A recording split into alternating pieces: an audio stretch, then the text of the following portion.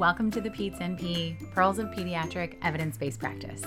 I'm your host, Becky Carson, pediatric nurse practitioner and assistant professor at the Catholic University of America in Washington, D.C. If you've been following with our series on cognitive bias in healthcare this season, you've heard all about how our brains work to make decisions on the information given to us in a clinical scenario, and the subsequent mistakes they can make that lead to diagnostic error. We've spent the last 2 episodes reviewing interesting cases from my career that presented with seemingly simple chief complaints, but ended up being severe acute care diagnoses. In our episodes so far, we've discussed 6 best practices to avoid cognitive bias in the first place. Need a refresher? Here they are in the order they were presented in the episodes. Number 1, when a patient presents with the same complaint, repeat a complete history and physical exam, opening up your differential diagnosis to the possibility for change. Number 2, give objective handoffs. Number 3, choose a consistent and structured strategy to work through your differential diagnosis that works for you. Number 4, use diagnostic teamwork involving the primary care provider, subspecialist, allied health providers, and nurses as one way to promote medical decision-making. Number 5, closed-loop communication with feedback. And number 6, cognitive autopsies, kind of like a post hoc analysis or morbidity and mortality case conferences for thought processes. And today, we'll discuss one last case and 2 final best practice tools for you to think like an expert diagnostician. Let's get started. Up until now, the cases we've discussed have been encounters where I was the second provider whose spidey sense went off in the presentation, and I decided to dig a little deeper to uncover some major deficiencies in thinking. But I am certainly not infallible, and today I'm going to share a case where my own thought processes were biased. The patient was an adolescent female, a first-year college student who complained of foot burning for 3 to 4 months. Honestly, I think this is where I committed my first cognitive error, even before walking in the room. Adolescent females are known for being histrionic, exaggerated, and dramatic. Your experience may confirm this impression too. And why? Because the stereotype fits with the classic developmental stage. Adolescents are gaining independence. They're in charge of their own bodies and choices most of the time. Yet they lack a fully developed frontal cortex that's responsible for decision-making. They're in a developmental battle trying to gain self-confidence and independence while coming up against self-doubt, making peers far more influential than their parents. They're focused on me.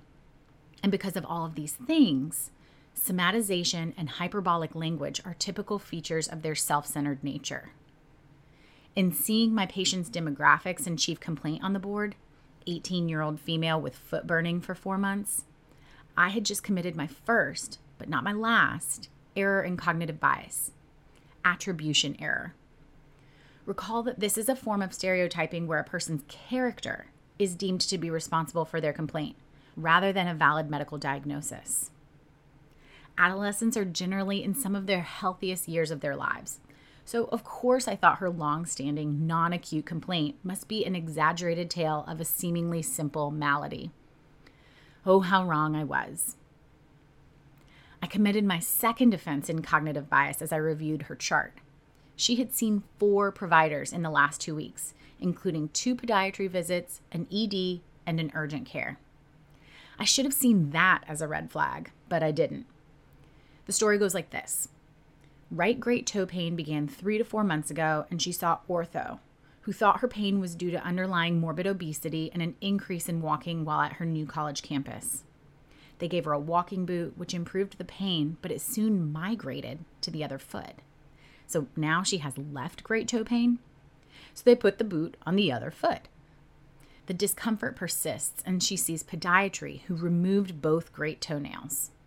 She had presented a number of times over the last couple of weeks, reporting a migration in the location of her pain, each time being discharged with pain control. Our electronic medical record enabled me to review many of these visits, so I could see that she had had a normal x-ray, normal CBC, and most recently was empirically started on clotrimazole for a suspected fungal infection, which she hadn't started yet. By now, I was convinced that since all of these prior providers had nailed the diagnosis, pun intended, that all I could think of was tinea pedis. I was showing a combination of priming, premature closure, and availability bias. We know about priming from our case study on the 4-month-old with quote-unquote constipation. But this time I added premature closure, having made my decision during chart review. Premature closure is the acceptance of an early impression as the diagnosis, without adequate verification or consideration of another explanation. And once I was in the room, availability bias kept my mind on tinea pedis. Availability bias is the tendency to inflate or deflate the likelihood of a diagnosis based on the ease of retrieving it from memory. When nothing else popped into my mind as an obvious answer, I had diagnosis goggles on and saw her plastic sandals as a source of poor foot support and dorm shower fungus. You might want some additional information. Her past medical history had a litany of chronic issues, from morbid obesity to seasonal allergies, migraines, hypertension, and even a history of tongue cancer, now cured. She was on amitriptyline, rizatriptan, loratadine, Singulair, and propanolol. I wrote in my focused exam, normal range of motion, no tenderness to palpation, no deformity, no swelling or pain with foot squeeze, neurovascularly intact with normal flexion and extension at each interpharyngeal toe joint and at the ankle, skin without erythema or lesions, right great toe with absent great toenail, dried blood, and well-healed granulation tissue over the nail bed. I remember thinking that it didn't really look like athlete's foot. In fact, it looked totally normal, minus the missing toenails. And if I didn't know what it was, I was going to document what it wasn't. You heard in that focused exam that I was reassured against fracture, sprain, acute bacterial infection, inflammation, or even tinea. So I expanded on my indecision in my medical decision making. This is an 18-year-old, well-appearing female who presents with right great toe pain. Chronicity of the pain and nature of it migrating from one location to another is reassuring that there's no severe underlying diagnosis. Her right foot does not hurt at all currently. The burning nature of discomfort warrants her attempting the clotrimazole, though it does not explain why wearing her boot helps her pain. Suspect resiliency and psychosomatic nature contributing to her pain. Notes from ED, urgent care, and podiatry all reviewed and normal. Recommend follow-up with podiatry as needed. Wear boot as desired. Treat potential athlete's foot, and wear well-fitting shoes with clean socks. There's no concern for acute trauma, bacterial infection, or severe neurovascular deficit today. Can you feel the irony? The uncomfortable knowledge that you know that I was wrong? Her foot may not have hurt right then, and she may not have had severe neurovascular deficit at the time of my exam, but it didn't stay that way. I got an email a couple of days later detailing what happened to her after she left the ED that night. She woke up the next morning with severe pain, blue, and numb toes. She was seen at an adult hospital and diagnosed with a right popliteal artery thrombus that was occluding anywhere from 50 to 99% of the artery. They suspected that her 4-month history of toe pain represented embolization of the thrombus to the feet. She had surgery to remove the thrombus and was started on medical management of her clot. Thrombi can be arterial or venous, and we typically think of arterial thrombus as concomitant with atherosclerosis and implicated in heart attacks and strokes. Lots of things can contribute to the buildup of atherosclerosis in the arteries, some of which were included in my patient's past medical history, including high-fat diets, smoking, alcohol, obesity, lack of exercise, diabetes, and hypertension.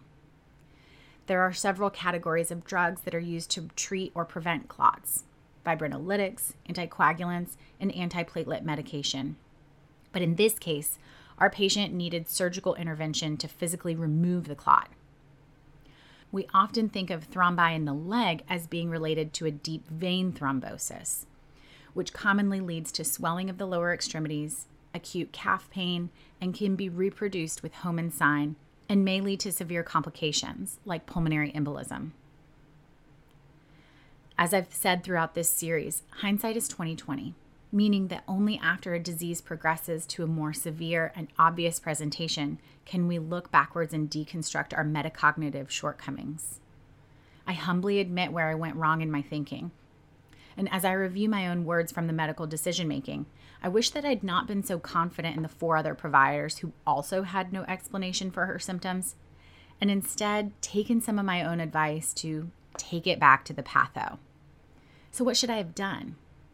For starters, how about best practice number 7? Clarify the patient's layman language and give it medical meaning. She kept saying foot burning, which was likely her word for the sensation of pins and needles that comes with poor perfusion. Like when you come inside with cold, painfully tingling toes that burn on a snowy day. Sounds like maybe poor perfusion or a neurovascular deficit to me. And her history of waxing and waning migratory symptoms alongside a normal physical exam also perplexed me.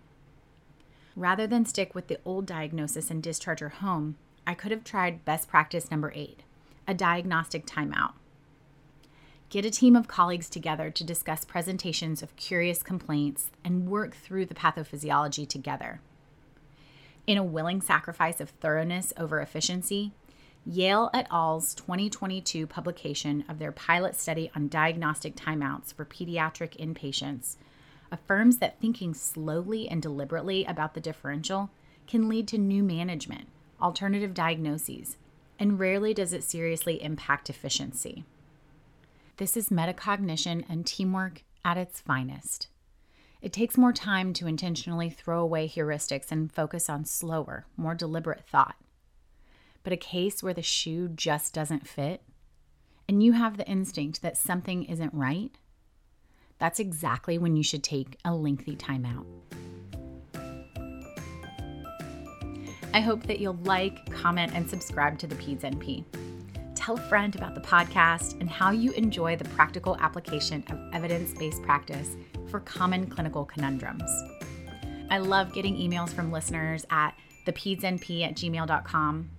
You can also follow or DM me on Instagram at the Peds NP podcast. There's no financial support or conflict of interest in this or any episode of the Peds NP. You can see show notes and references at thepedsnp.com. Remember that this isn't just a podcast. You have to take time out for every kid. I'm Becky Carson. Take care.